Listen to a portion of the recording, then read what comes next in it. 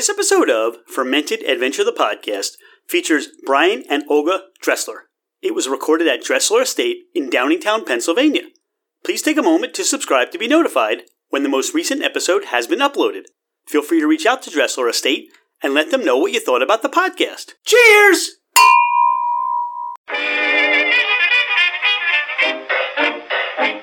Hello, ladies and gentlemen, craft spirit enthusiasts, and those interested in the intoxicating world of craft distilleries, cideries, meaderies, wineries, and the occasional foray into breweries. It's Rich Shane, and welcome to Fermented Adventure, the podcast, where we bring you the fascinating people that are making the mash, fermenting, distilling, bottling, pouring, and delivering to you some of the finest libations in the world. Before we get started, here are a few housekeeping items. Thank you for bringing the podcast into wherever you are and whatever you're doing. We truly are grateful that you have chosen to listen and make us part of your day. It would mean the world to us if you left a 5-star review. This helps us climb in the rankings, and it makes it easier for others to find us. Don't hesitate to leave us your comments as well. If the podcast didn't meet your expectations, tell us why. We're always striving to improve. You can find us at fermentedadventure.com. We are on Instagram and Facebook as Fermented Adventure. Email us at fermentedadventure@gmail.com. All right, FA Nation, let's meet our guests. We're here at Dressler Estates. I'm with Brian and Olga Dressler. I'm Rich Shane. Dawn Ranieri's here, and this is Fermented Adventure, the podcast. Brian and Olga, welcome to the podcast. Thanks. Thank you for having us. So we met at the Philly Cider Week, right? And we met at the Bourse. Right. We had never met before. I feel like we're about to do a magic trick. We've never met before, right? So we've never met. Love your cider. Just absolutely were taken back by your cider. And since then, I mean, that was almost a year ago at this point. Yeah. We've been trying to get together. COVID hit. We'll talk a little bit about how that's affected your business and just the ongoings of production and how that's really come about. But how did all this get started? How did Dressler Estates get started for you? Oh, well. It was back in, I think maybe 2012. Olga and I, we were living in a little one-bedroom apartment on the main line, and I'm a mechanical engineer, and I needed a hobby. I'm mechanically inclined myself, but I did a lot of 3D design at work all day. Still wanted to get that fix where I play with my hands, take stuff apart, put it back together. So what I started to do was I said, hey, let's start home brewing. That'll be fun. So I persuaded Olga to take a gallon of juice, apple juice, just from the grocery store, and we just added champagne yeast, and away it bubbled. Yeah. So when you say you decided to homebrew, you went for cider, yes, not beer. Yeah. Yes. Now, how did that? I mean, most people when they think about doing some stuff for homebrew, they immediately gravitate towards beer. What was it about cider? Did you guys enjoy cider together before that? What was it that you knew that you wanted a homebrew cider for? I'd always been captivated by cider. I thought, growing up in this area, southeastern Pennsylvania, we've got crazy apple production in the state, really high quality apples. Had these amazing memories of picking apples at the orchard with my family, every year around this time during harvest. Also would make a lot of apple pies with my mom as a kid. So just had a real nice, nostalgia for apples. But I wanted to, do something fun with something that was made locally. And apples are plenty out here. So it was kind of a natural choice for us. Yeah. Olga, Brian comes in and says, I want a homebrew cider. I need a hobby on board. What was your response to that? I was a little nervous because we didn't know anybody at the time that was homebrewing. So we really didn't have a whole lot of background knowledge or experience on it. So I was skeptical, to say the least. But of course, I kind of took the approach, you try it first, I'll try it next, as long as you don't think it tastes crazy. And don't fall over dead. I was actually thoroughly surprised to like it. I, had obviously been drinking craft beer, and we were both getting into wine. And we quickly, after we started cider, we made wine too. So it was, whole thing. And I was surprised that it actually tasted a lot like something that I would drink on a regular basis, and it was really different from what we had experienced in the market. So,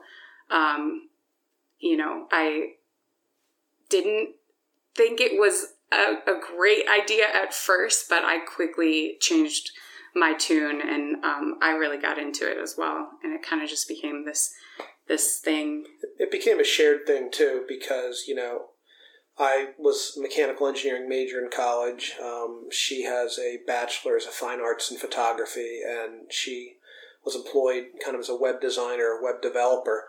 So it was kind of like a shared hobby we could have together, and something that we could grow into. So that was the shared aspect of it was, a pretty big part of it, I think. Yeah. And then when we got married in 2013, we took a road trip. Well, that's a leap of faith, because if you guys can, homebrew together, chances are things are going to go well from there. It was like that, hope so. Seal of approval. If we can do this, we can stay married. This will work, right? Yeah.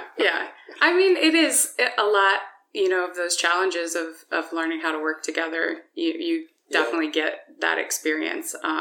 So we took this really nice New England road trip. We got married in October, so almost about this time of year.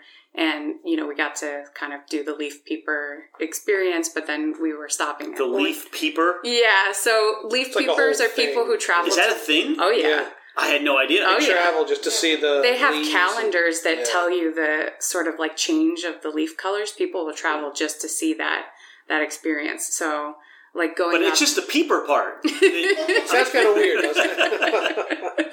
Well, there's also the frogs. So they're frog peepers? Maine Brewing Company has a beer called Peeper, and it's a little frog. It's like a springtime thing, I think. So that's, I just Fun never facts. know. I never know when I'm going to learn. I'm full of really weird This is knowledge good. like No, I that. love it.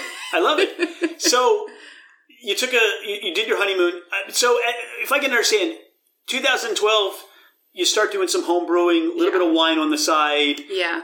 And then you took a trip up to New England. To start seeing places. To see what other people are doing, how the productions were set up. Exactly.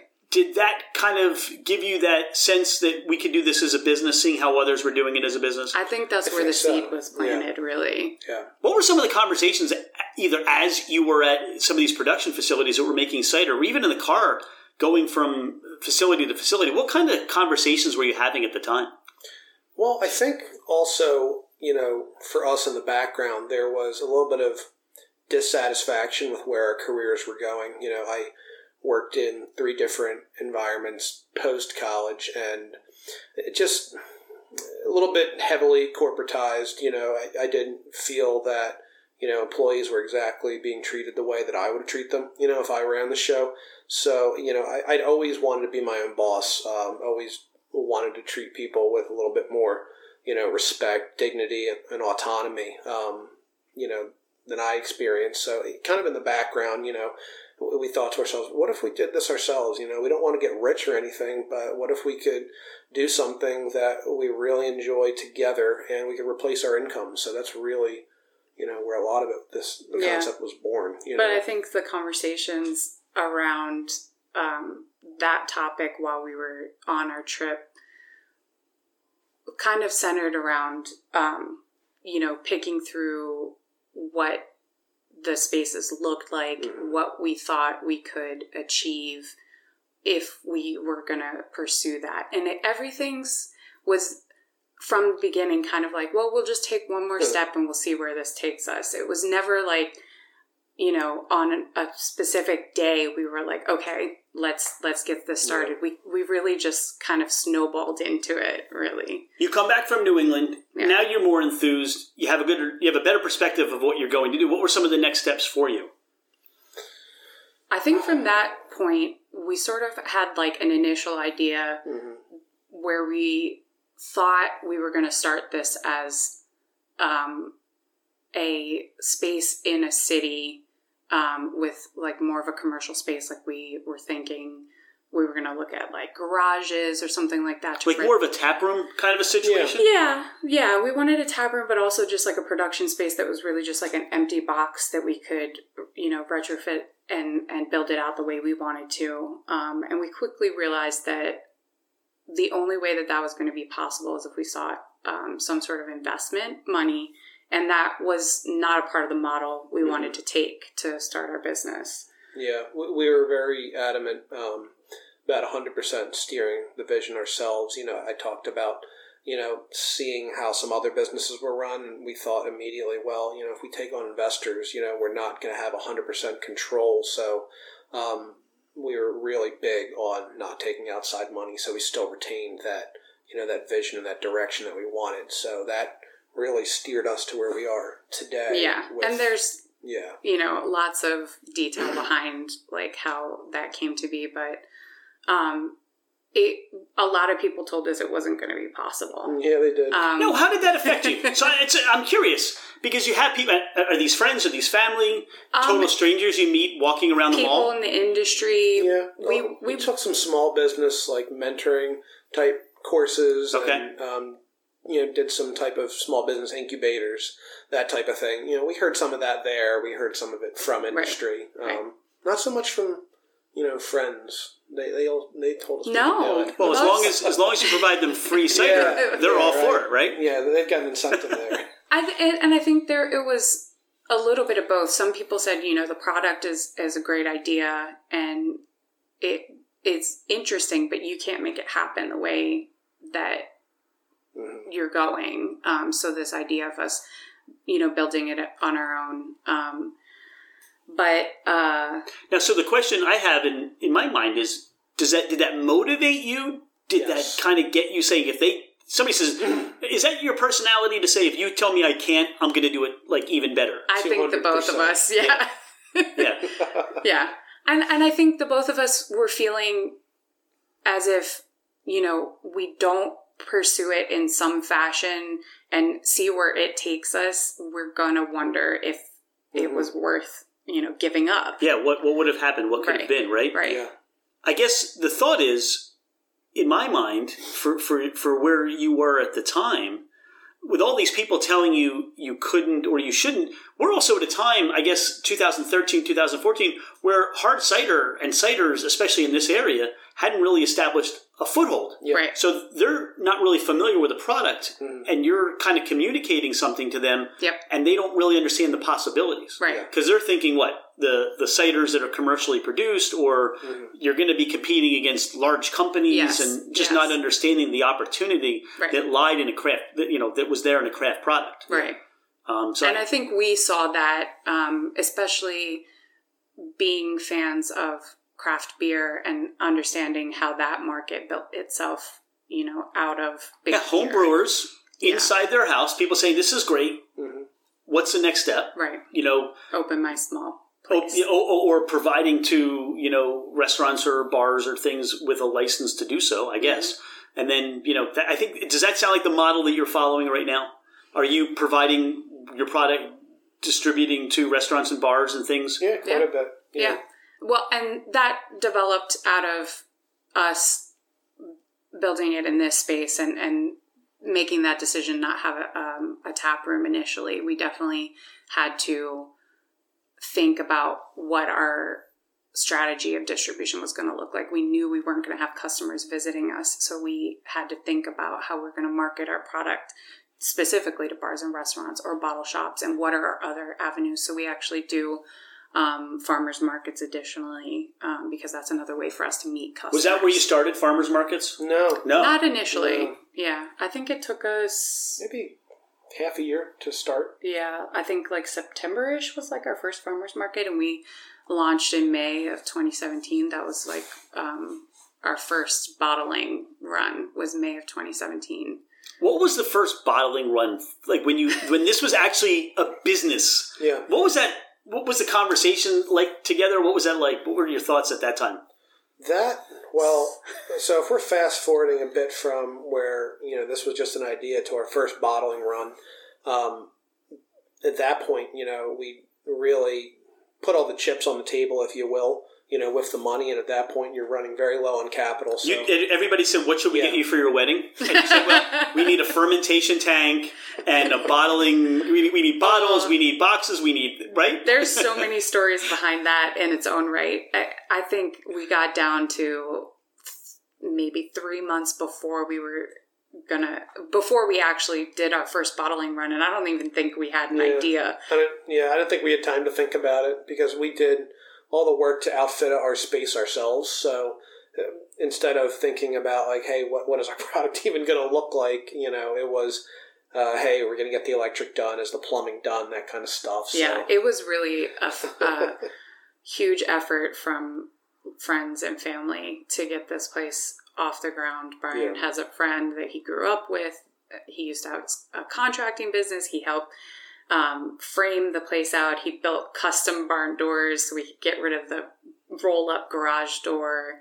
And then Brian consulted with, my uncle for some electric help. And then we actually did most of that ourselves, running the wire from the street, putting a new service. I learned how to wire, an electrical box? I learned how to wire a plug, socket, okay, good. Myself, and then Brian put it to work. Put in these really awesome LED lights. Like I saw you wave their motion sensor. You wave your hand at them. Yeah. I kind of regret that. I wish I should have switched. Not having a switch. At the beginning, we had really different ideas about how the space was going to be laid out, and things changed quickly. I think we have the ability to have 2 customers at a time here.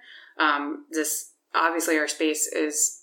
When you say have 2 customers at a time, what do you mean by that? So our space is the garage on our property is converted into our production space. So this is a residential property, and part of getting this up off the ground, we had to get a use and occupancy permit to approve the use, basically, and we modeled it after other businesses that were approved types of businesses for this. Was that a difficult process for you? And to rewind, it wasn't, we actually bought this house just so we could start the business. It wasn't that we bought the house and said, hey, let's put a business in I can see it going through your mind when you talk to the real estate agent.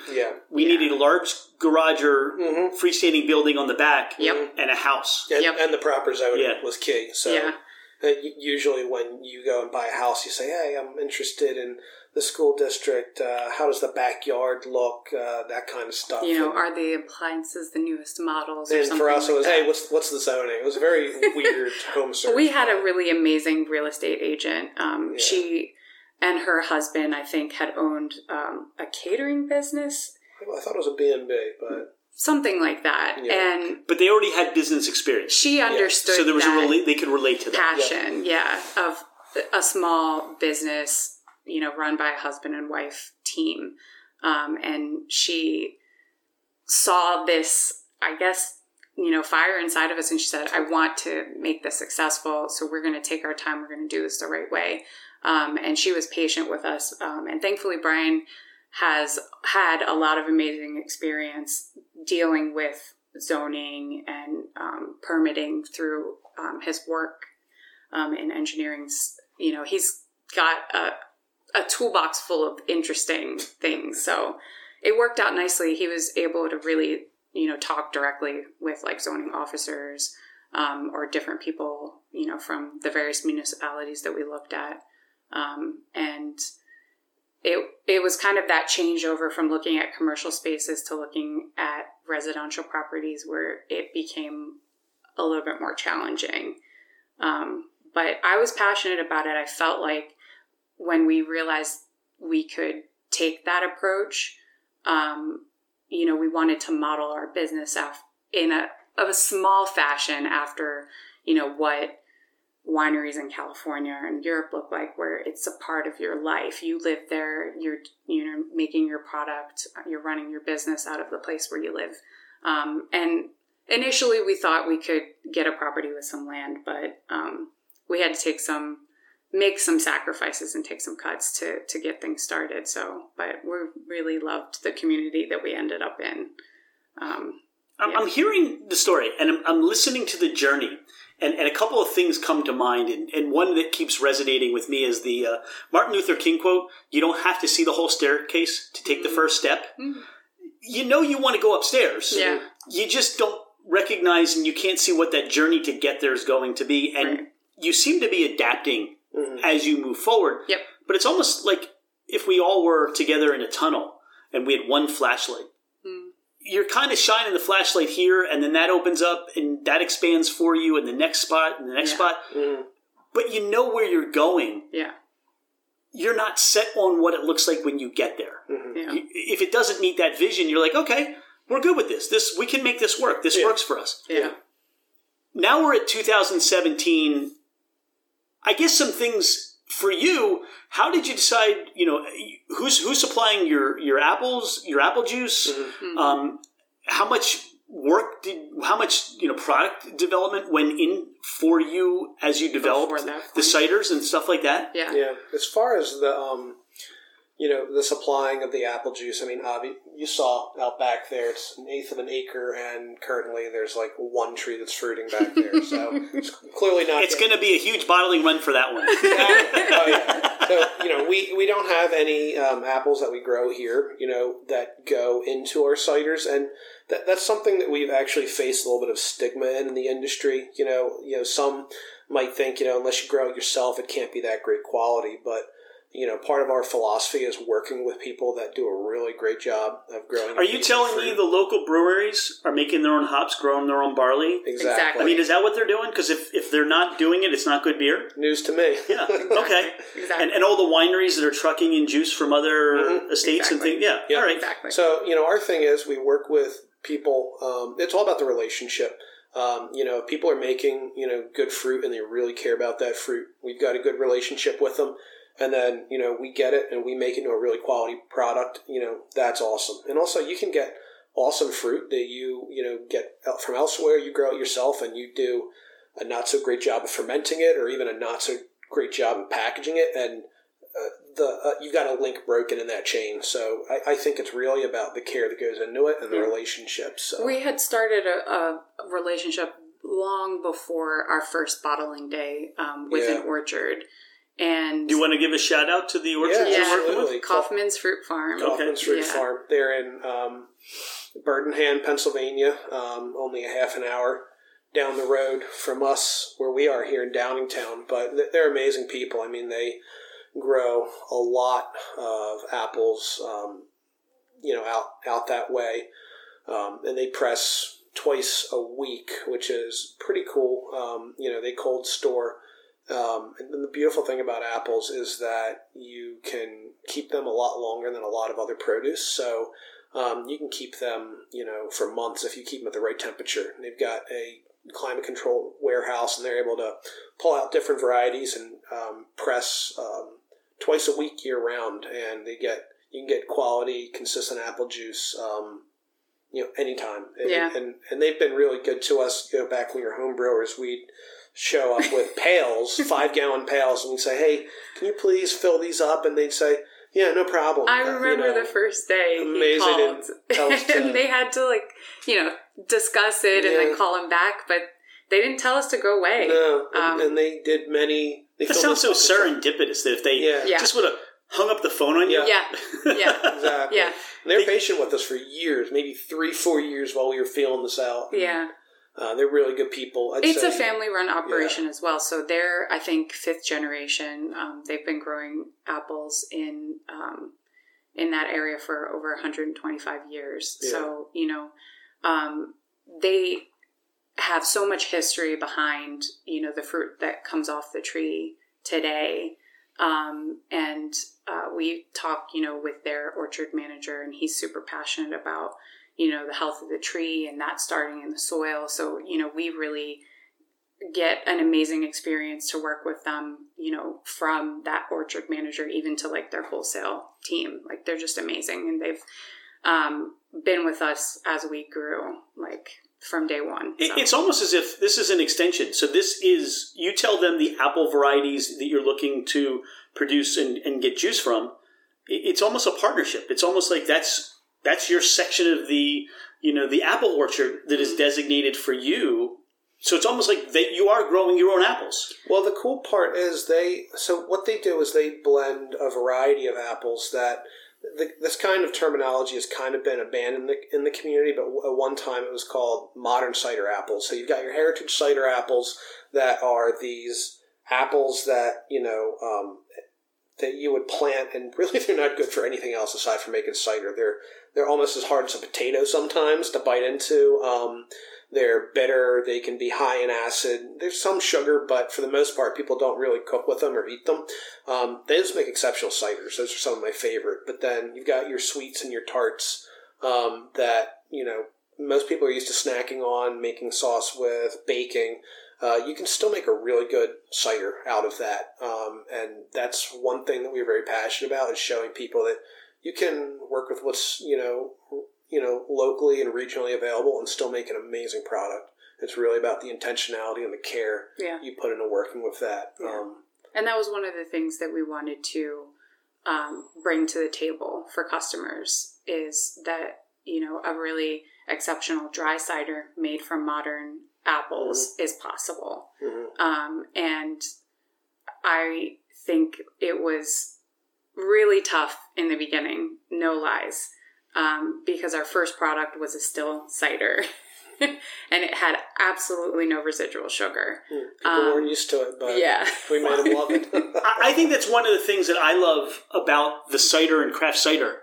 And Dawn and I have this conversation all the time, because when you have conversations with other people about cider, it's what they're expecting cider, because that's what they've had. It's very comparable, and we talk about this all day. It's like people that walk in and try craft gin. More of a botanical style, new American style gin. And they're like, nah, get that stuff away from me. I don't want gin because I had it and I got sick on it in college, and I don't want that. And then the same thing is true. What you're creating, and you're in the forefront of helping to build the cider industry to something very comparable to where, and you mentioned, the wine industry was. When out of the 70s and 80s, if you travel around Napa, nobody wanted anything but sweet wines.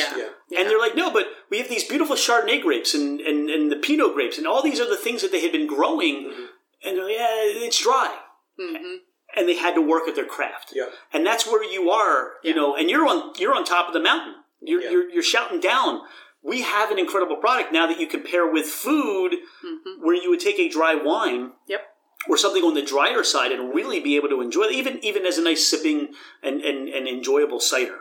And that's where you are right now, right? You mentioned, California and, what they've done, with the wine scene there. And I take a lot of inspiration from Robert Mondavi. He's kind of like the godfather of American and, like California wines, that revolution that we've seen. And there was just this persistent belief on his part. Consumer education, keep doing what you're doing, keep making a great product, and you're going to change people's minds bit by bit. And one thing that's really cool that we do is a lot of times we'll pour samples for people, whether that's at a restaurant, where we're doing like a little just promotional event, or at a farmer's market. And a lot of times people are just shocked. They say, I can't believe that this is from apples. I can't believe that this is cider. They just can't believe it. It's just so different from what they expect, so that's really exciting to be a part of that. So is that part of your aha moment where, and I always am curious, I mean, you're a couple that has taken this out of I need a hobby. I need something else to do. And now the hobby's become that something, this is your, what you do, right? So have there been some aha moments along the way where you kind of just looked at each other, or, the hair on the back of your head stands up, it's like, wow, we are doing what we're supposed to do. I mean,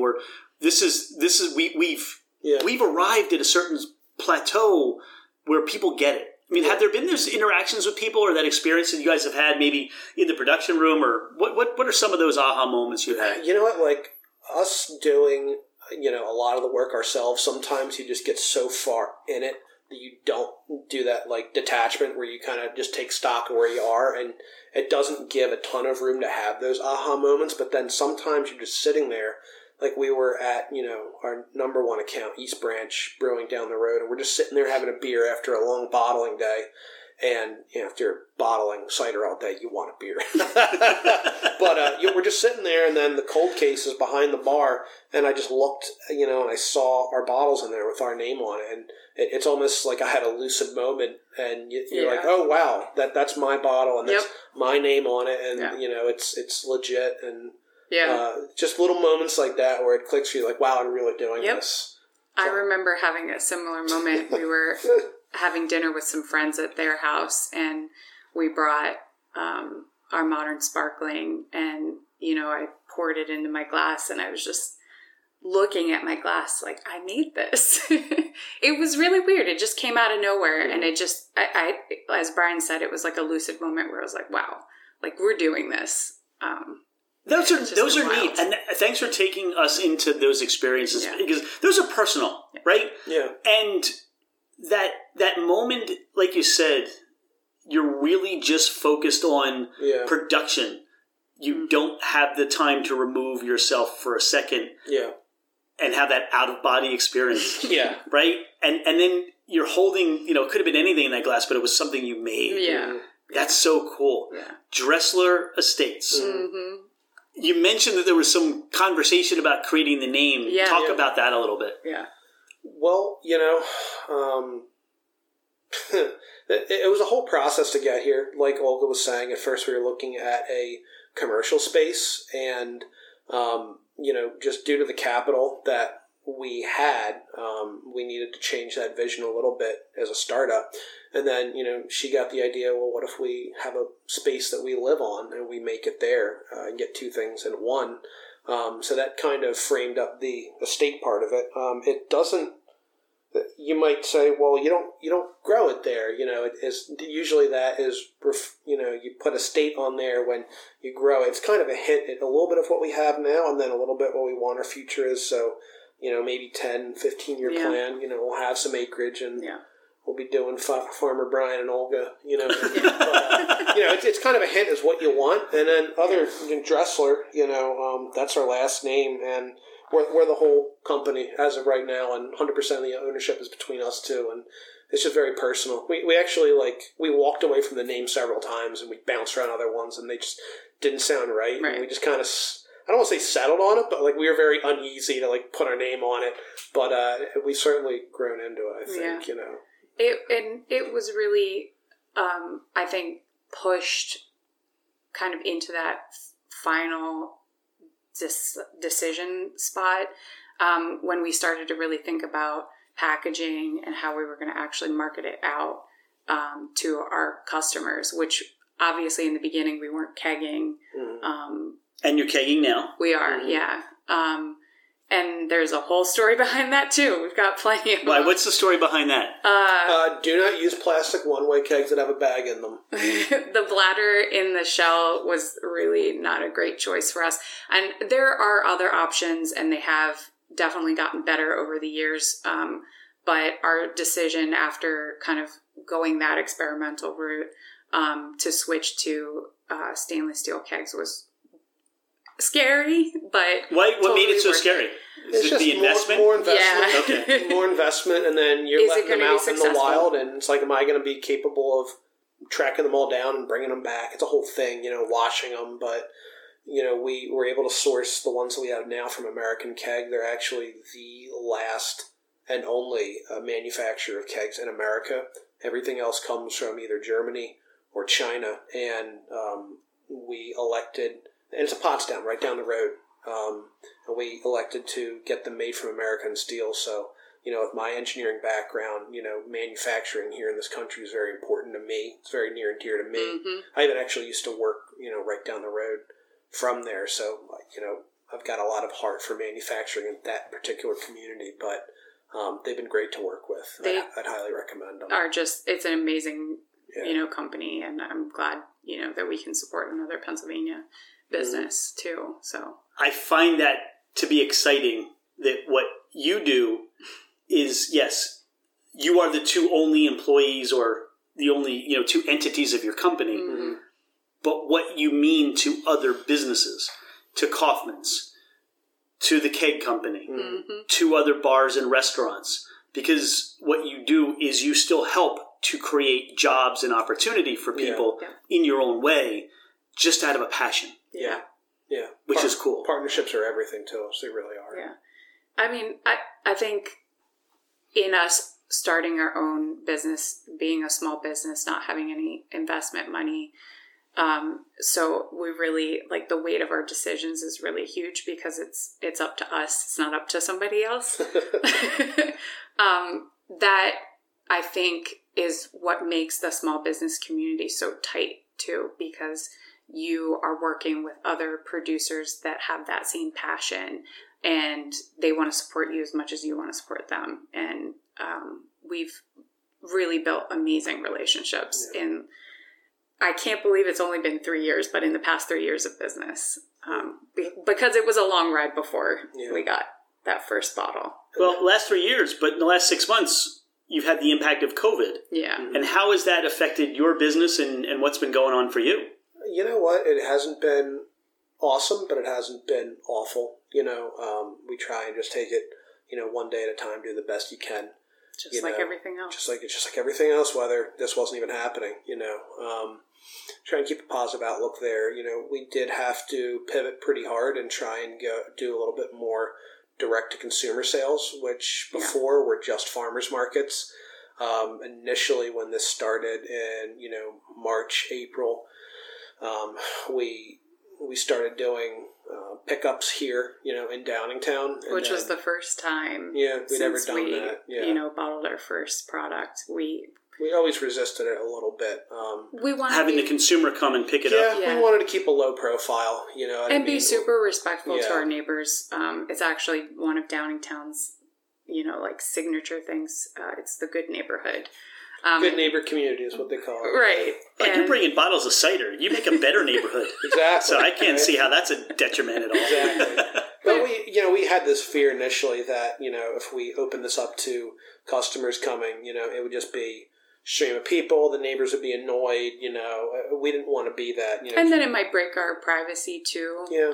But we do live here. Yeah. Now people know where you are. It's like, I need a refill. Yeah. Right? But after 3 years of business, we realized that our customers have the same mentality that we do. Yeah. So everybody that we have, encountered throughout our time has been super respectful, really excited, and amazing. So, it's actually been cool to open. It sounds like, the impact of COVID has helped get over some sort of,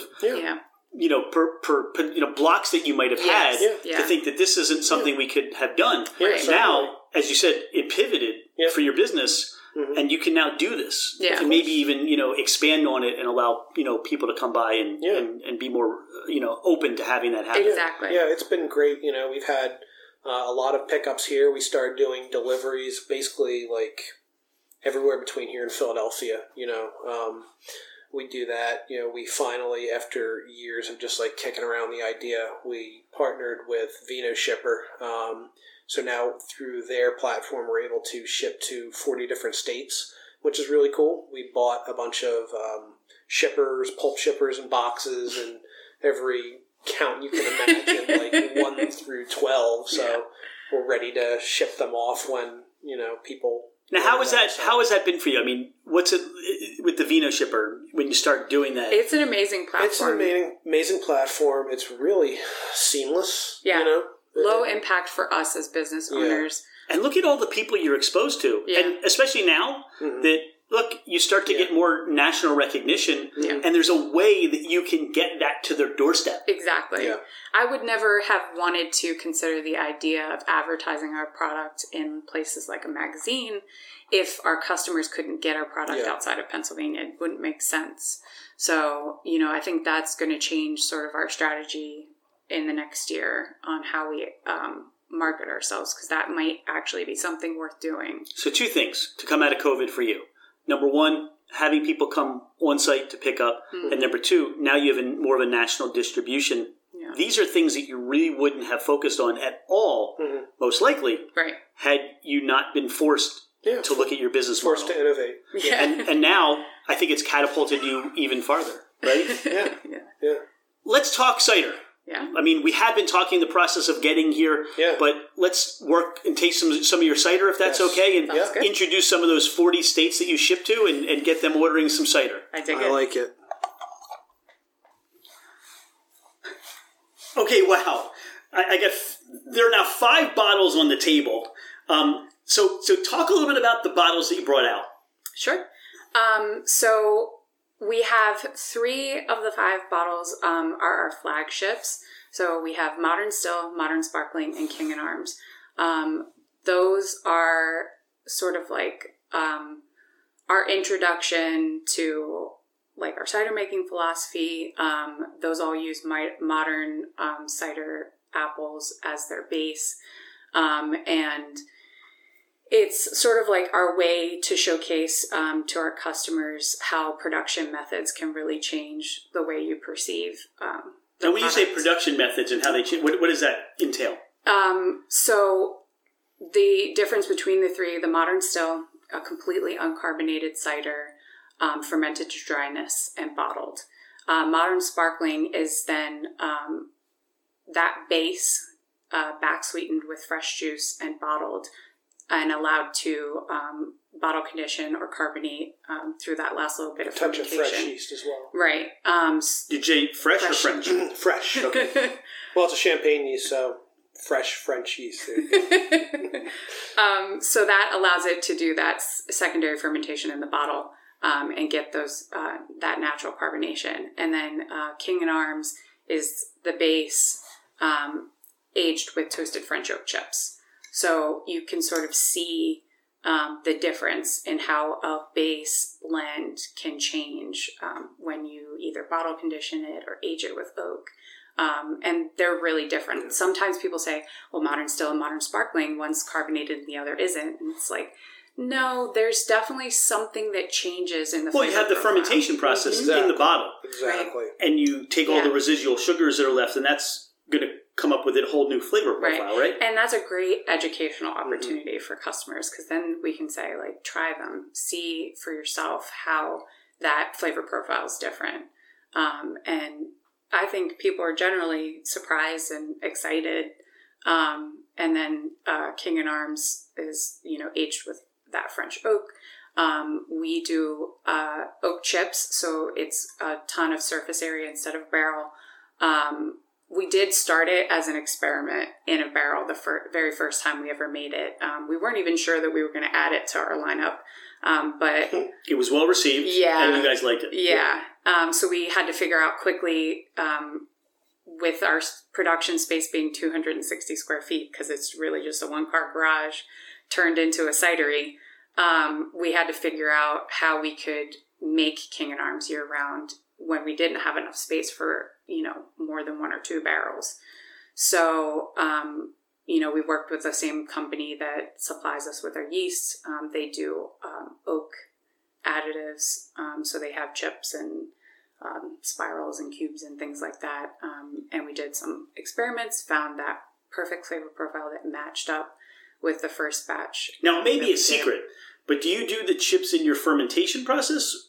No, we do it post-fermentation. Okay. Yeah. No secrets here. Sometimes it's what kind of yeast you're using, or you got like a little thing that you do that nobody else is doing. You don't want to tell anybody what you're doing. That's fair.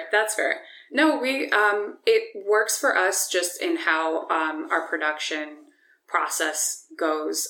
We like to ferment our base, and our base blend. So that's the fruit that we get from Kaufman's pressed. We ferment that out to dryness, and that becomes Modern Still, but that's also the base for King and Arms and for Modern Sparkling. All right, there are 2 more, but let's keep those a secret. And Brian, you're really hugging this bottle. Yeah, Modern Still.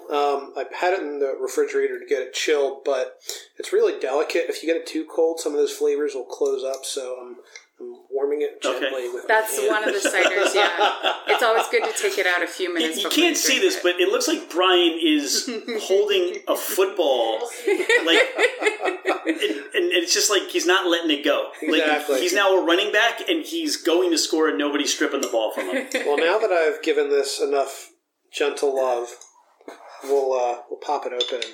I'm hoping it's not going to be too cold. If not, you can just kind of let it sit in the glass and let those aromatics open up a little bit. Now, this was the first cider that you produced, right? Yeah. Yes. And I guess through the whole process, you had experimented with what you were doing. How did this one come about? There were a couple of decision factors that led us to start with Modern Still. we obviously made ciders with a few different yeasts, most of them bottle conditioned. And we did do some still ciders, before we launched, as a company, when we were still sort of like in our homebrew days. We wanted to package our cider similar to wine. So initially we bottled in 750 milliliter bottles, and we wanted to use a cork.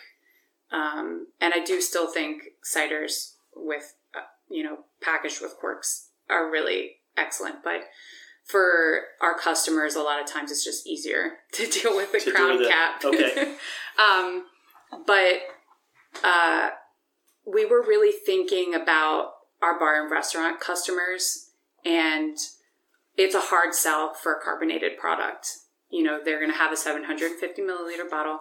Maybe they're opening it Friday at 5 p.m. for a customer, and, or even a Sunday, and they're not open again until Wednesday or something like that.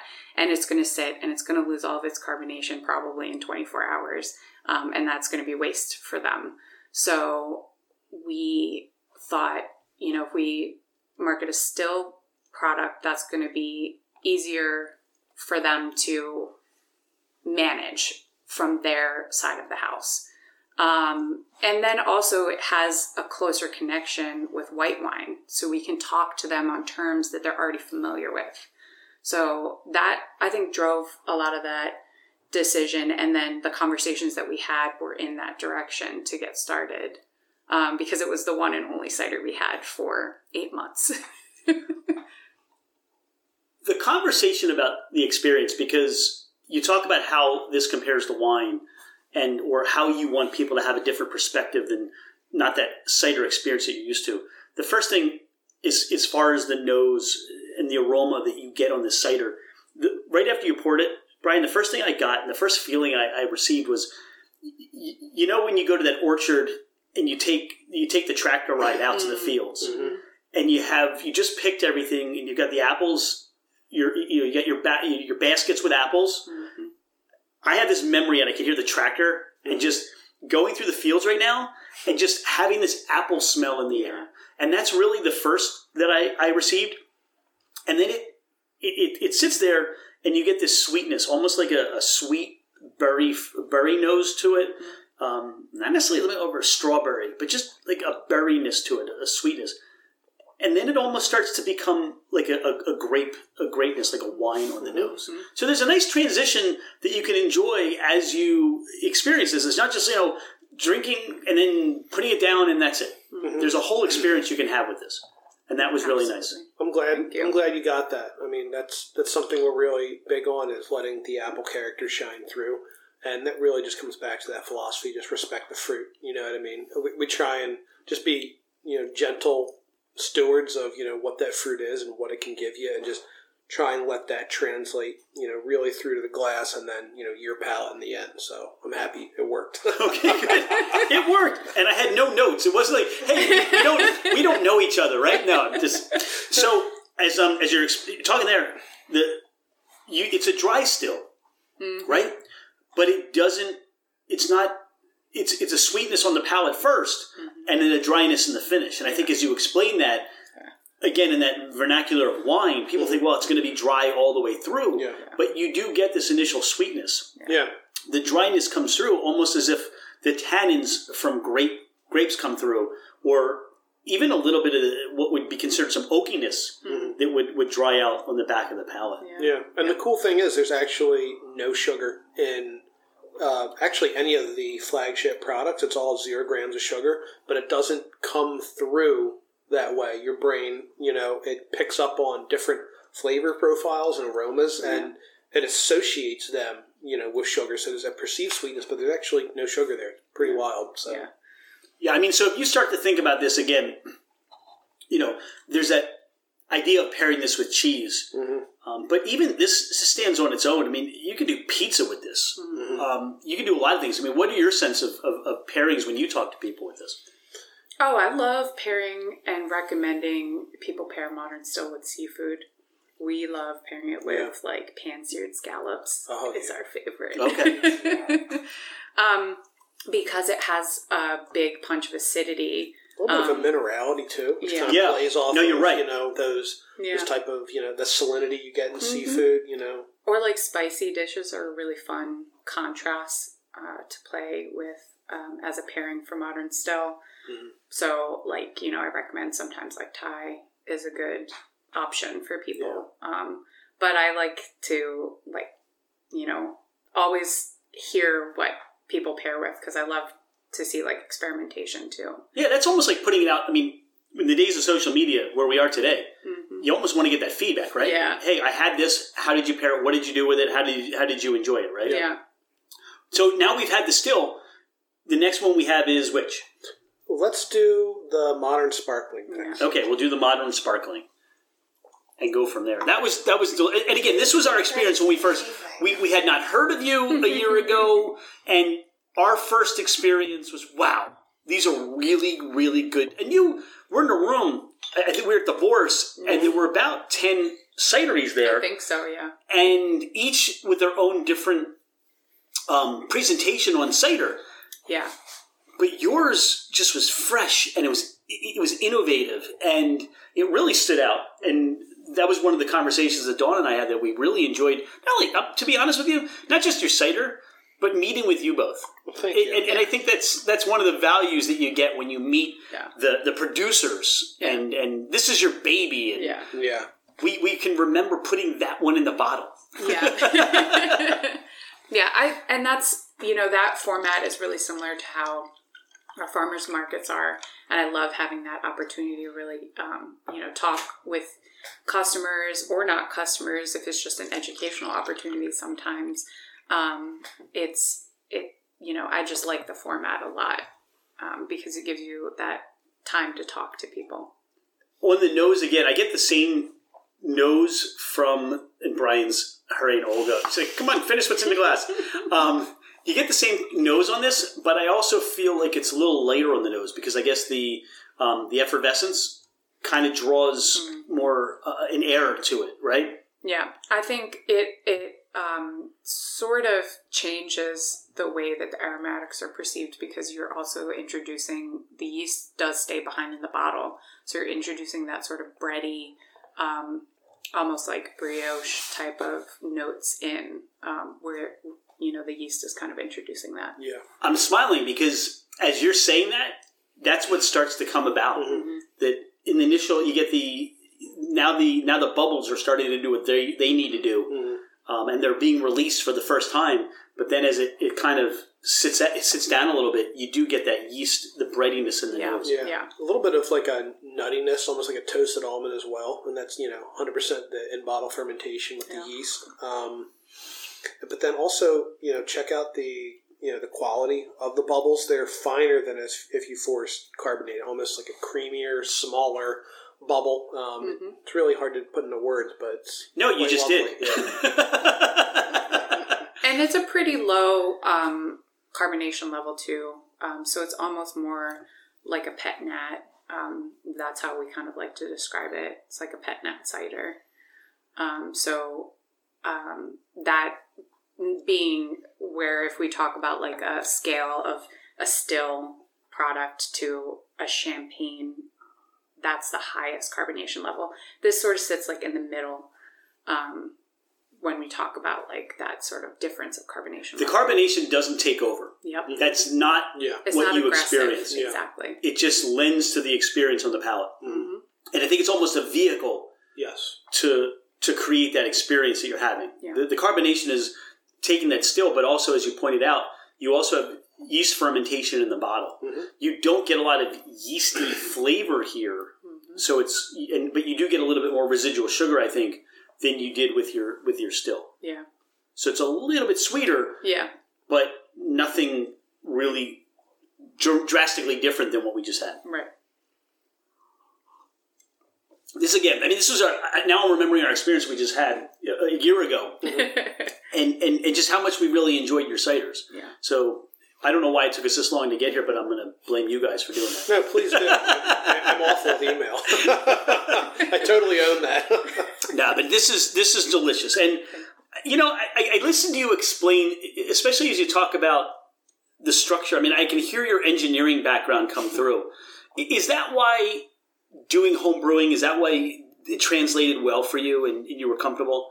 Yeah. I think so. I did a lot of product development, when I was in the engineering world, but then there was also a lot of, I was a design engineer, but then also I was a manufacturing and a process engineer. So that means you're circling back after it's designed. You're making sure, like, well, how did we do with the production? Did we do it as well as we could have? What can we do better? What went wrong? How did we fix that? And I feel like I bring a lot of that process, to our product. So we really try and are always just refining it with every batch. And then, Olga being the artist, she brings a lot of that creativity to the table. So it's quite the perfect marriage, literally and figuratively. I really get a sense of that. I mean, the craft side for both of you, mm-hmm. the detail side, and just the passion that you're bringing together. And this comes very naturally for you. So it's like two people meet, and this is a great vehicle for you to just share what you do with the world. Yeah. It's been an amazing experience, It has been. because we got married right before we started a business, which is kind of crazy. And then we didn't really touch on it too much earlier, but Brian made that decision to leave his job permanently. That's where I think it was on our third anniversary. Yeah, that's where we got the funds to start this. I literally quit my comfortable engineering job, cashed out my 401k, and, like I said earlier, like... Why didn't you just call this 401k Estates? I seriously... Yeah, that was like our figurative, all-in moment where you're pushing all your chips into the center of the table if you're playing poker, that kind of thing. We're just like, you know what? We're only doing this once, I don't want to look back and think, oh, what if I had done that, so. But it obviously puts a lot of stress into the situation, and it was a test for us to learn how to deal with all that. And each other. Yeah, like being still pretty... And I'm sure there are times, like, you're human. Yeah. You are, right? Yeah. Okay. I think so. But realistically, you're like you said, you've got a 200 square foot production space. Yeah. There are going to be times when one of you looks at each other and says, I need some space. Oh, yeah. Right? Oh, yeah. Bottling days, it can feel like you're literally in a submarine. It can be very tight. You've got a bottling machine that I built, engineering thing coming in. But, we built a little bottling, stand, and, we got the different processes, and it can be very tight, and you're bumping into each other, and you're wet, and your back probably cold hurts. And all the things. All the things, but you dig in, so that's what's important. Yeah. And then, Brian goes back and he says, well, how can we make it more efficient? Yeah. How can we make it easier? You do a lot of that too, so. Yeah, because I think that you built You guys are awesome together. And one of the things that we've, Dawn and I had shared, and we get to see these partnerships, with Hale and True in Philly, that's husband and wife, and Jeff and Terry at Liquid Alchemy. Oh, yeah. You get to see these couple partnerships, and it's just it's a hobby, yes, but it's almost that love that you share for one another. It's the continuation of that, right? Yeah. Mm-hmm. Yeah, for sure. That's awesome. Yeah. I mean, I didn't mean to kind of get on you about that. You're like, oh my God, really? No, I mean, I think we tell anybody that. It's true. It really is. We had to, really overcome a lot of those stress communication challenges as a part of this, and you could say that would have been a make or break experience, and we learned to overcome it. And honestly, I think it put us in a better position in our marriage and in our business. Yeah. Brian likes to tell this sort of story. There's plenty of other people that are, have partnerships in business, and, it's the two partners in business. They go home, they have their that's spouses. exactly what I was just thinking. They're not, sitting in bed like we are, like, oh, did we do this? What else do we have to do? Oh, yeah. This got messed up. If you and I, had a business together, you'd go home and do your thing, I'd do mine, but then you're literally sometimes you're just you get that time apart. Yeah, right. But if you got two partners that are married, one of them's staring at the ceiling trying to go to sleep, and the other one says, "Oh, hey, did you do this thing?" And you're just like, "Oh my God, will you please just shut up?" So you gotta modulate that. You know what I mean? We had to learn, because we don't have any off button for this. No, because it's there. Yeah, it's on the estate. Yeah. So did you water the tree? So it has its advantages and its drawbacks at the same time. But I wouldn't have it any other way. You guys were made for. I think you have to be made for this. Yeah. You have to have a good nature. You have to have a personality. I think I was seeking this too, because I have always kind of like wandered aimlessly trying to figure out how to apply my skills. So, Brian talks a lot about his engineering background, and I studied photography, didn't end up in that field. I ended up as sort of like a junior web developer initially, and I've transitioned into user experience role, all sort of related, creative thinking, like applying all that stuff. I work with designers, I work with researchers all day. And I just didn't know what I wanted to do with it. And then we started exploring the idea of starting a business. And I was like, oh my goodness, I can apply all of these things to my business. And I got really excited about it. It was the first time I actually felt like I wanted to do it, not just I was kind of just happening into something. So that kind of pushed me, and I really started to like pursue it rather than just letting it happen. And I think like we talked a little bit earlier about like it was a snowball. We were kind of just taking it one step at a time, but when it finally clicked for me, I was all in. So, I built our website. I designed our labels. And it's DresslerEstates.com? Yes. Okay. Yeah. Okay. Pretty easy to remember. Yeah. Is it with an S or? It's singular. It's DresslerEstate.com. DresslerEstate.com. All right. And if you want Vino Shipper, you just look up Dressler Estate. Yep. We do have a link to that directly from our website. And we also do our local farmers markets. And like Brian said, pickups and deliveries. So those are also available. Social media is just as easy, just for all three: Facebook, Instagram, Twitter, at Dressler Estate. That's it. So. Yeah. One of the things that I get on this nose is just nice oaky. You get the oakiness to it. Yeah. But it's almost like if you just opened up an oaked Chardonnay. Yeah. Yes. I really get that. Yes. Yeah, this is the King in Arms. But yeah, that's exactly it. Same oak profile is used for Chardonnay. So French oak is very typical for. How long is the oak staying with the juice? We just do 4 weeks. Okay. Yeah. We just do 4 weeks. But it does, like I mentioned earlier, have a lot of contact area. So the surface area, because it's chips, it has more exposure to it. So we get away with doing a much shorter contact time. And then our tasting notes actually on the bottle are cedar, crisp apple, vanilla, spice. These are the flavor profiles that you'll pick up on the palate. Ones that we did not include on the label is keep an eye out for like the citrus and a very faint, almost toasted coconut type of profile to come across. So I get it.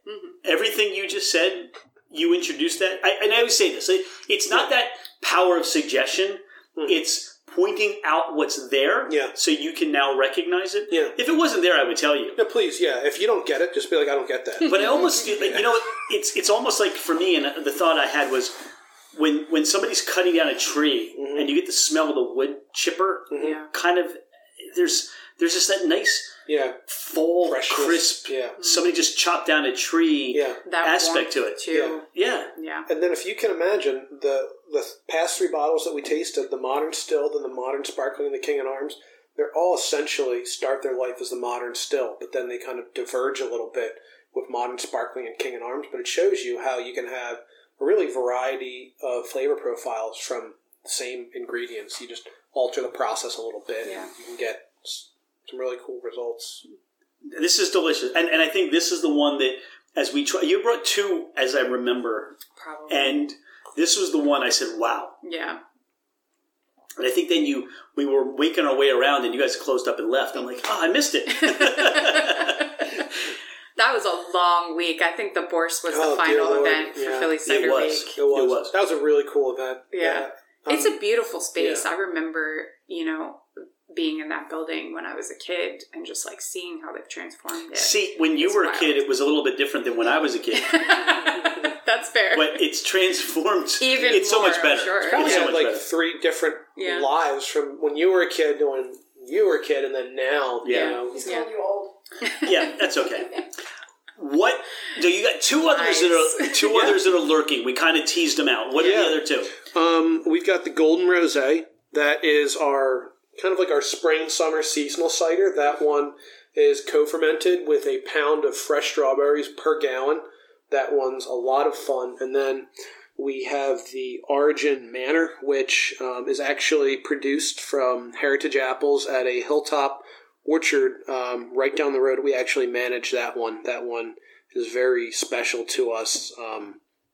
And then we've got kind of like I don't want to say secret, but experimental unreleased one. I've got chili in the freezer over there, and we'll pop that one out, when we finish. So we can get at them. Let me just... I think this is a lot faster than you normally go through, right? Well, I'm splitting these 500 milliliter bottles 4 ways, so I'm like... Actually, you're doing you're doing a really good job. This is nice. If one of the things that really comes out of this, and I say this a lot, but this is part of, for Dawn and I, this is part of our fermented adventure. Mm-hmm. We're in your house. Yeah. We're almost just sitting around a table. We're sitting around a table. This is the kitchen. Right, so this is the kitchen. But it's almost like sitting down with you guys is like, it's almost like hanging out with old friends. Mm-hmm. But you've got this wonderful product to just talk about and enjoy. Like you said, hey, I'm drinking my stuff. I need this. and we're here, and you made this. Yeah. This is wonderful. It's an adventure. Yeah, So this one's the Golden Rosé. I can strawberries all day. I can smell this all day. Oh my gosh. Yeah. Last year was the first time we made it. So this is our second go around at making the Golden Rosé. So totally fresh strawberries go into it, and you get all of it on the nose and in. This does not taste like cider. I know. It really doesn't. Though we've had some of our regular customers tried this, and they said it's almost as if you can taste the apple more. Like they get a ton of strawberry, but like at the end, they said like it almost pops a little bit more than some of our others. And, we definitely take more of the winemaker's approach to those flagships that we had first. So this was really just an experiment. This one was born from, a lot of people asked us, will you make a fruited cider? Will you make a sweet cider? And I was like, no way, never. You know what I mean? Apple only, all the way. And then, finally, we asked ourselves the question, well, if we did it, what would it look like? So it was a very small batch, like 40 gallons. And our thing was, if we're going to do it, we're not just going to do it just to do it. We want to be very intentional, like with our other products. So, we don't use purees here. We don't use flavorings. It literally starts with the same blend of apple juice that we get in from Kaufman's. And then what we will do is we will literally crush a pound of strawberries per gallon of apple juice. And if you ever want to see what mashing 250 pounds of strawberries looks like, it's a lot of work. So I can only imagine the delivery and what that. But you're also are you hulling the? We are. So you're also taking the stems off. We're taking the leaves off. We're taking some of that. I don't know the right. The hulling process, so you're taking the white out of the center. Mm-hmm. That's not just like dumping a bunch of strawberries. It takes. Every strawberry, you're touching every strawberry. Literally. Yep. So, and then we'll just gently, kind of crush them, macerate them, and then it all goes in the same tank, and they all ferment together. So, you could ferment the strawberry separate and the apple separate and then blend it later. We do it all from the start, so they all ferment together. So, I think what that does for you is you get the sugars in the strawberries. Mm-hmm. So that's going to be part of the fermentation process as well. So you already have more sugar introduced to the yeast for the yeast to do its thing, right? Yeah. And then at the end, we just put just a touch of sugar. And by touch, I mean 15 grams per liter. So in this 500 milliliter bottle, 7.5 grams. It's not a lot at all. It's not really. I Yeah. love sweet, and this Yeah. is not like overly sweet. Yeah, It's perfect. yeah, and you know, at first I was like, I'll never put sugar, do a sweet cider, but then I tasted it this, dry. We ferment to dryness, and it's much easier to store a dry, product in bulk than something with sugar in it, because then that's just food for something that you don't want to eat it. So, we did some bench trials and we tasted it completely dry, and then back sweetened up to this amount, and I kind of liken it to almost like just putting a little bit of salt on a steak, and somehow the salt on the steak makes the steak taste a little bit more like steak. The sugar, when done in a respectful amount, it actually makes the strawberry aroma pop just a little bit more. That's really it. That's our take on a fruited, slightly sweet cider. And if you want to, and what's going through my mind too, this is just sitting out back on a warm summer day, taking this to the beach, just hanging out. But you could make a sangria out of this. Oh yeah. I was just thinking strawberries in here. Like You're saying, like you've done that already. Our favorite brewery, by far, East Branch Brewing, right down the street from us. They carry our lineup of ciders there for their customers, but they do a lot of experimentation with cocktails with our ciders, and they have made some lovely drinks with the Golden Rosé this year. See, that's the thing. Yeah. You don't start to think about the possibilities, but when you start to explore them, you can make a cocktail out of this. Yeah. Right? Yeah. Yeah. Just as you would, this could make a nice brunch mimosa. Yeah. This would be awesome. Yeah, certainly. Well, kudos to you guys. I know that you'd like to hire somebody to start hulling strawberries, so you don't have to do that. So this is only spring. So right now you have a limited supply, or you're not even selling this anymore. We're getting towards the end of it. Yeah. It certainly is going to start to probably be gone the end of October, and it better be, because I've got some fun stuff I want to release in October. So Okay. I want that to be gone, so people are buying, our other. Is one of the fun things the experimental we're going to try, or is there something else? There's like a couple. There's a couple. We got a little bit of a backlog. All right. Got to get. So there's some secrets you won't even talk about today. I know I'll talk about them. I just need people to buy some other stuff. Yeah. So what we're doing today is we're putting the onus on the consumer. Yes. Get out and buy local cider. Right. To release the other things that you're working on. Exactly. Right? Yeah. One of the other fun seasonal, so that Golden Rosé being our spring, summer seasonal, that's one of the items in the backlog, if you will. It's not in bottle yet, but our Outpost is a spin on a New England style cider. Okay, now so when you say New England, so we get like into the nuances, like what's an IPA, New England style IPA versus a Western style IPA, right? So what makes it a New England style? Usually, I'll say that sort of the rules are that it is got the addition of brown sugar. Most of the time, raisins. We don't really include. So they're putting raisins in a New England style cider. It's actually like an old, colonial era recipe. So the colonists here and this is why I love doing this. Yeah. I had no idea. They used to, There's people probably like yelling at their radio right now, or yeah, how do you not know that? Shout out. Everybody knows that. I don't know that. Shout out to cider historian Mark Trudeau. He'll tell you all about it. Good friend of ours. Okay, and is he up in New England? No, he's here. He's here. He's the curator of the Museum of the American Revolution in Philadelphia, and But he is a huge the cider cider history master, basically. Yeah. He's the sensei. Yeah. So he's Good friend of ours. just got Awesome. a ton of research under his belt on historical recipes for what people were doing with cider and all of its various permutations in colonial times. Yeah. So But they used to add sugar to it to up the gravity. Sugar for yeast equals more alcohol. So they would add sugar to it, and sometimes some raisins, sometimes a couple, they didn't have tea bags back then. I guess it was just tea leaves, and then they'd age it in probably a rum barrel. So really what we did, we add brown sugar, enough brown sugar to the juice, prior to fermentation, so that when it ferments out to dryness, it's like like 10% ABV, so it's a kind of like a winter sipper.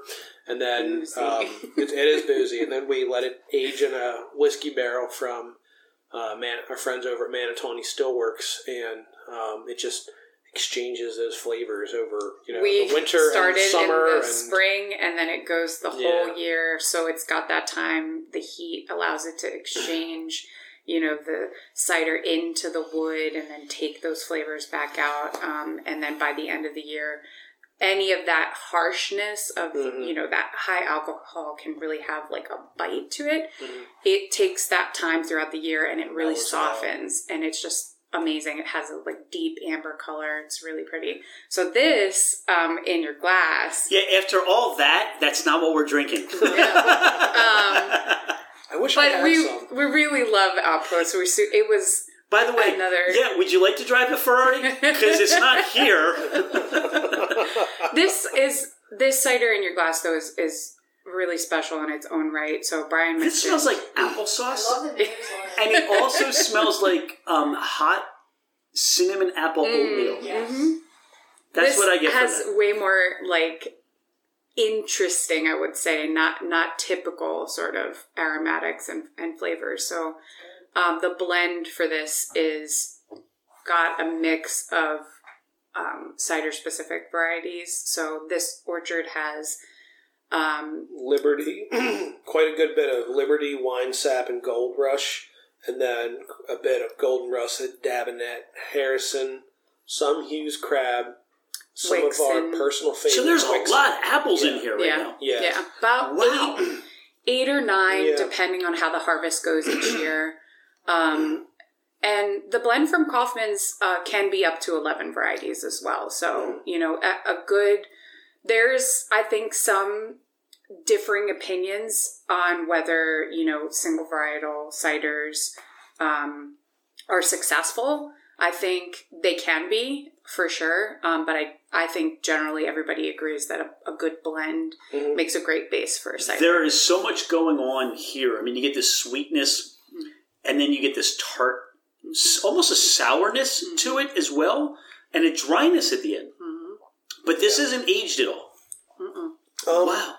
Probably, actually, at this aged, point, not in oak, but aged time. Time-wise, this one has had about a year on it. So this one is... No, but I'm saying this isn't barrel aged. There's no wood introduced to this at all. But almost at the end gets this woody note to it in the dryness finish. And I think that's the tannins at play for sure. Yeah. So the varieties that are introducing that. Yeah. So this one is incredibly special to us. We're in Downingtown. We met a gentleman who...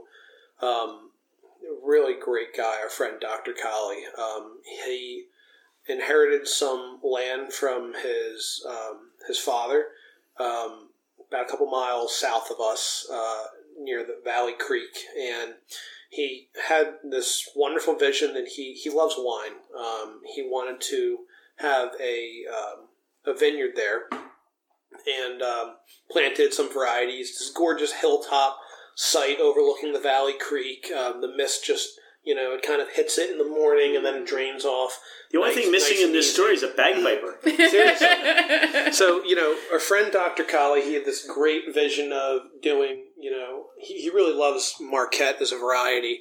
The grape, it's really nice. But, being a very, dedicated doctor here in the Downingtown area, I don't think that he probably had the time that he needed to really baby fight wine, the pests and the disease, wine grapes that really take especially a hold. With we get the spotted lantern flies now. Yeah. So wine grapes are just hard in Pennsylvania, but I don't think he had the time to really make them work the way he wanted to. So I think he got annoyed with them, rightfully so, and ripped them all out 7 years ago. He planted cider apples instead.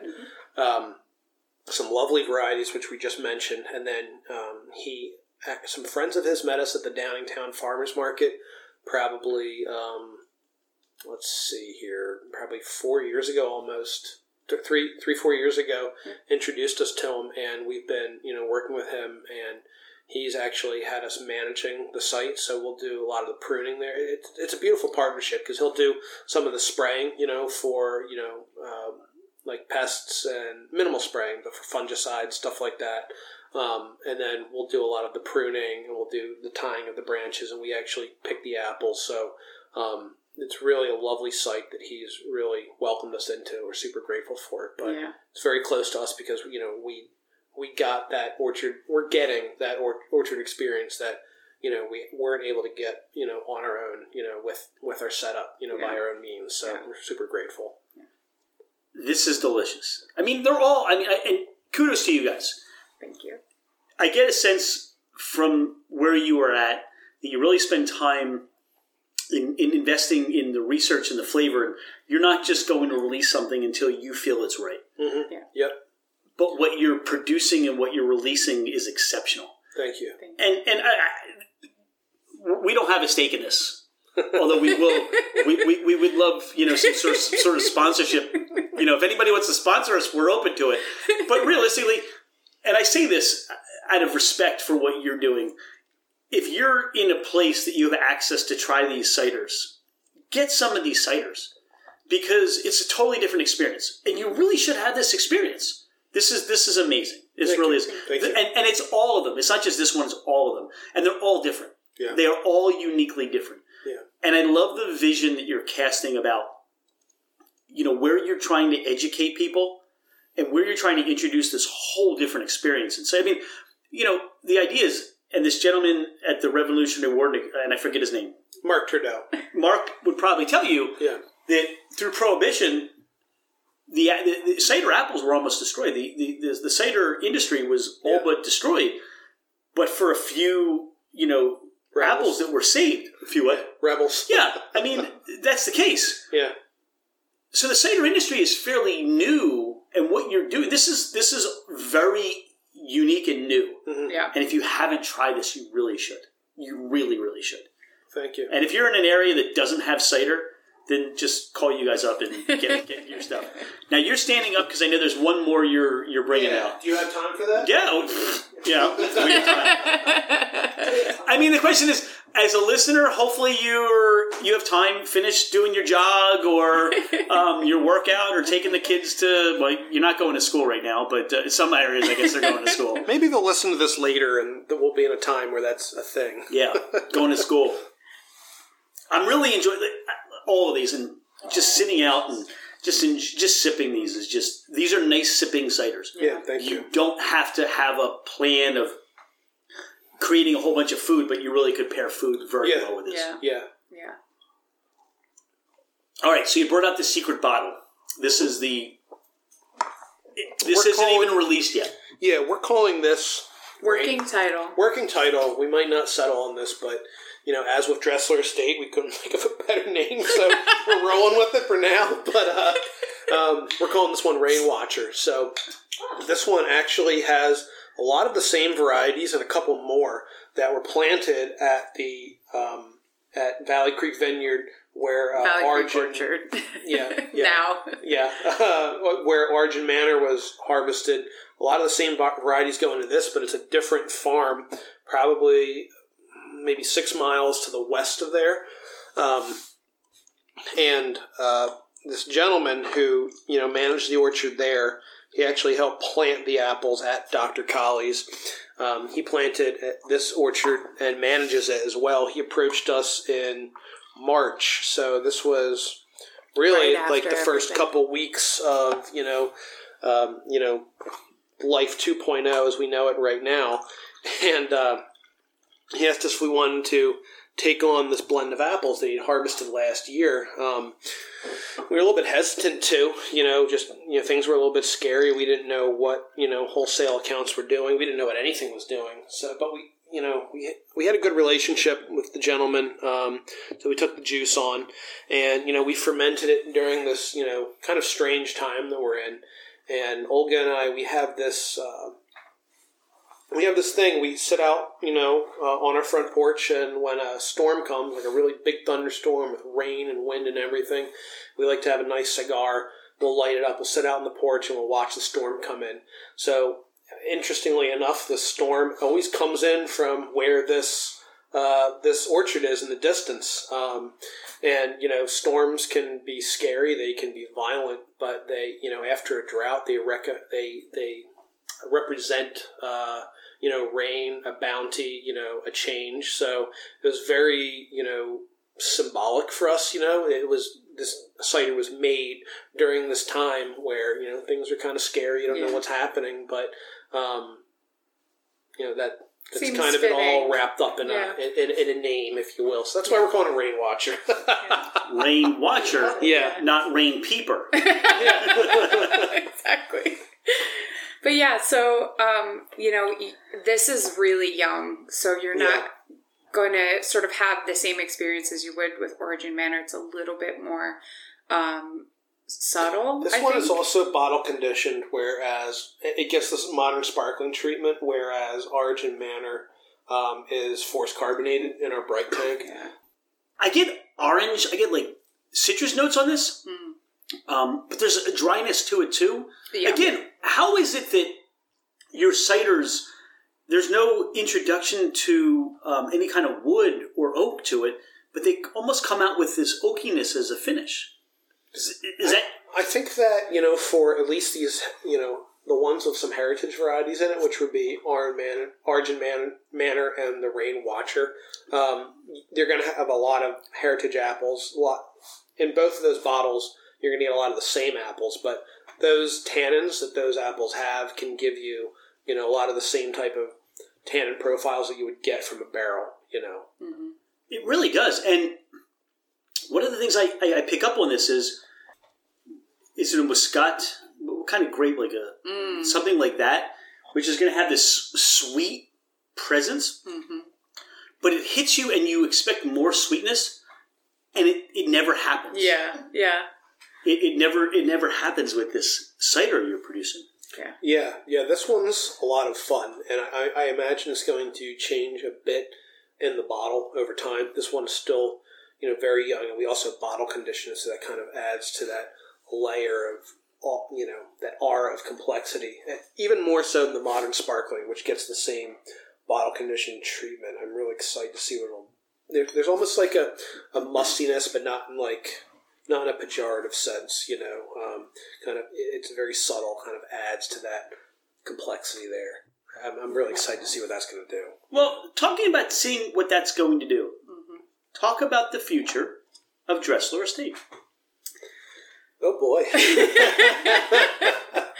I think it's hard for us to really think, like, if we have sort of a clear idea of what our future is going to look like, because we've really, taken every day, just one at a time since the beginning. Yeah.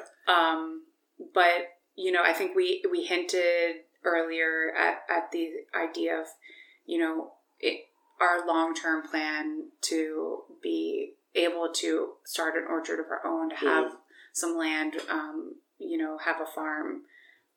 So I think that's really our biggest sort of long-term future goal.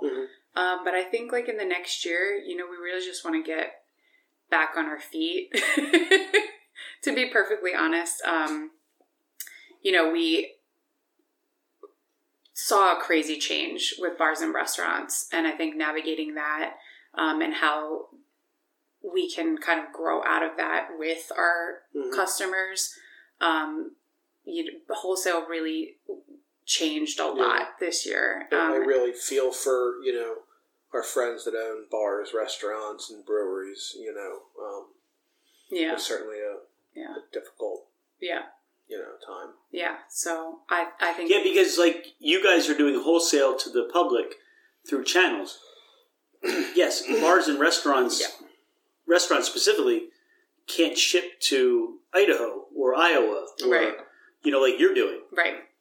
So they're really limited to, let's say, a 10, 15-mile radius of where they are. Yeah.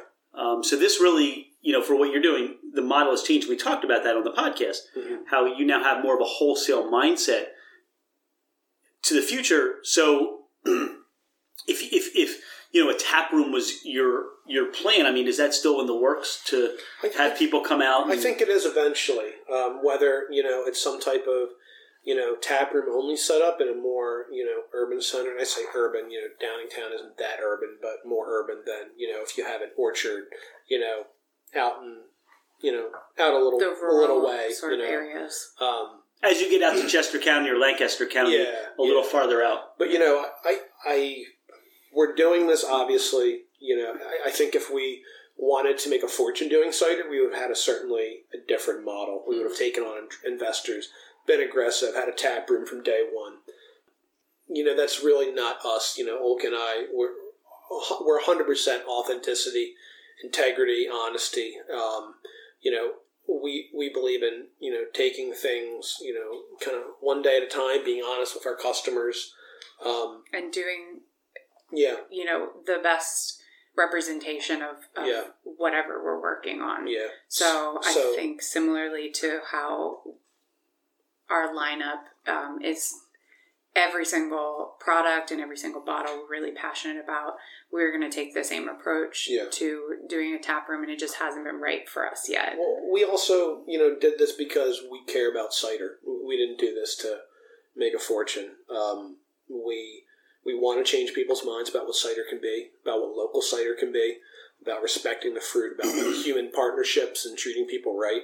And the best way to change that is through leadership and being an example to people. How are you going to do that the best? At a tap room, having FaceTime with your customers. So that's certainly a part of our mindset. Yeah. Certainly part of our goals. It's just how long it's going to take us to get there. So, well, Brian, you touched on it, you mentioned it. You took inspiration out of Robert Mondavi. Mm-hmm. Well, I don't know. If you were to ask Mr. Mondavi at the time when he started, did he expect to get wealthy or reach the level that he has reached? Yeah. He might not have said that was what was in his plan. Yeah. Right. But if you hold true to your values, values are everything, and you do what you do, there's no telling the opportunity. I mean, you're just going to build a bunch of raving fans who are now going to representative of the cider industry in what you do, because you want people to understand and really value what cider is, and give people that perspective. And instead of reaching for that bottle of wine, which you're certainly welcome to do, go a couple feet to the right. Yeah, and or get online and bring home a bottle of cider tonight. Certainly, yeah. I have to tell you, this has been a delight. This has been a treat. You guys are awesome, and we're grateful for the time. Dawn and I, and I can't emphasize, this is our fermented adventure. Yeah. Meeting people like you that are passionate about what you do, that have this integrity and this intentionality of what you do. So we really appreciate your time sitting down with us on the podcast. Is there anything we didn't talk about that you want to add that just we might have missed? I don't think so. I think we talked about a lot. I want to, do you have anything? Oh, I probably would be remiss if I didn't mention a plug for the PA Cider Guild. Yes, that's right. We're obviously, as Pennsylvania cider producers, super passionate about the industry, which we just, touched on in more depth, being educators for cider. The Pennsylvania Cider Guild's mission is to really support the production and education and marketing of cider in Pennsylvania. And obviously we're members, and most of the Pennsylvania cideries are members, but there is also an enthusiast member option, which is really great for people that are passionate about cider from a drinker's standpoint. That's good to know. I wasn't aware of that. So if you're an enthusiast for cider, get on the PA Cider Guild, join, support it, and promote what is happening. And you guys are leading the way. You guys are part of that, hey, let's learn more about cider. Yeah. And I appreciate you sharing what you're doing with the PA Cider. Yeah. Looking forward to all the great things with Dressler Estate. Thank you so much for your time. This has been awesome. Yeah, thank you for including us in your fermented adventure. You're welcome. Thank you.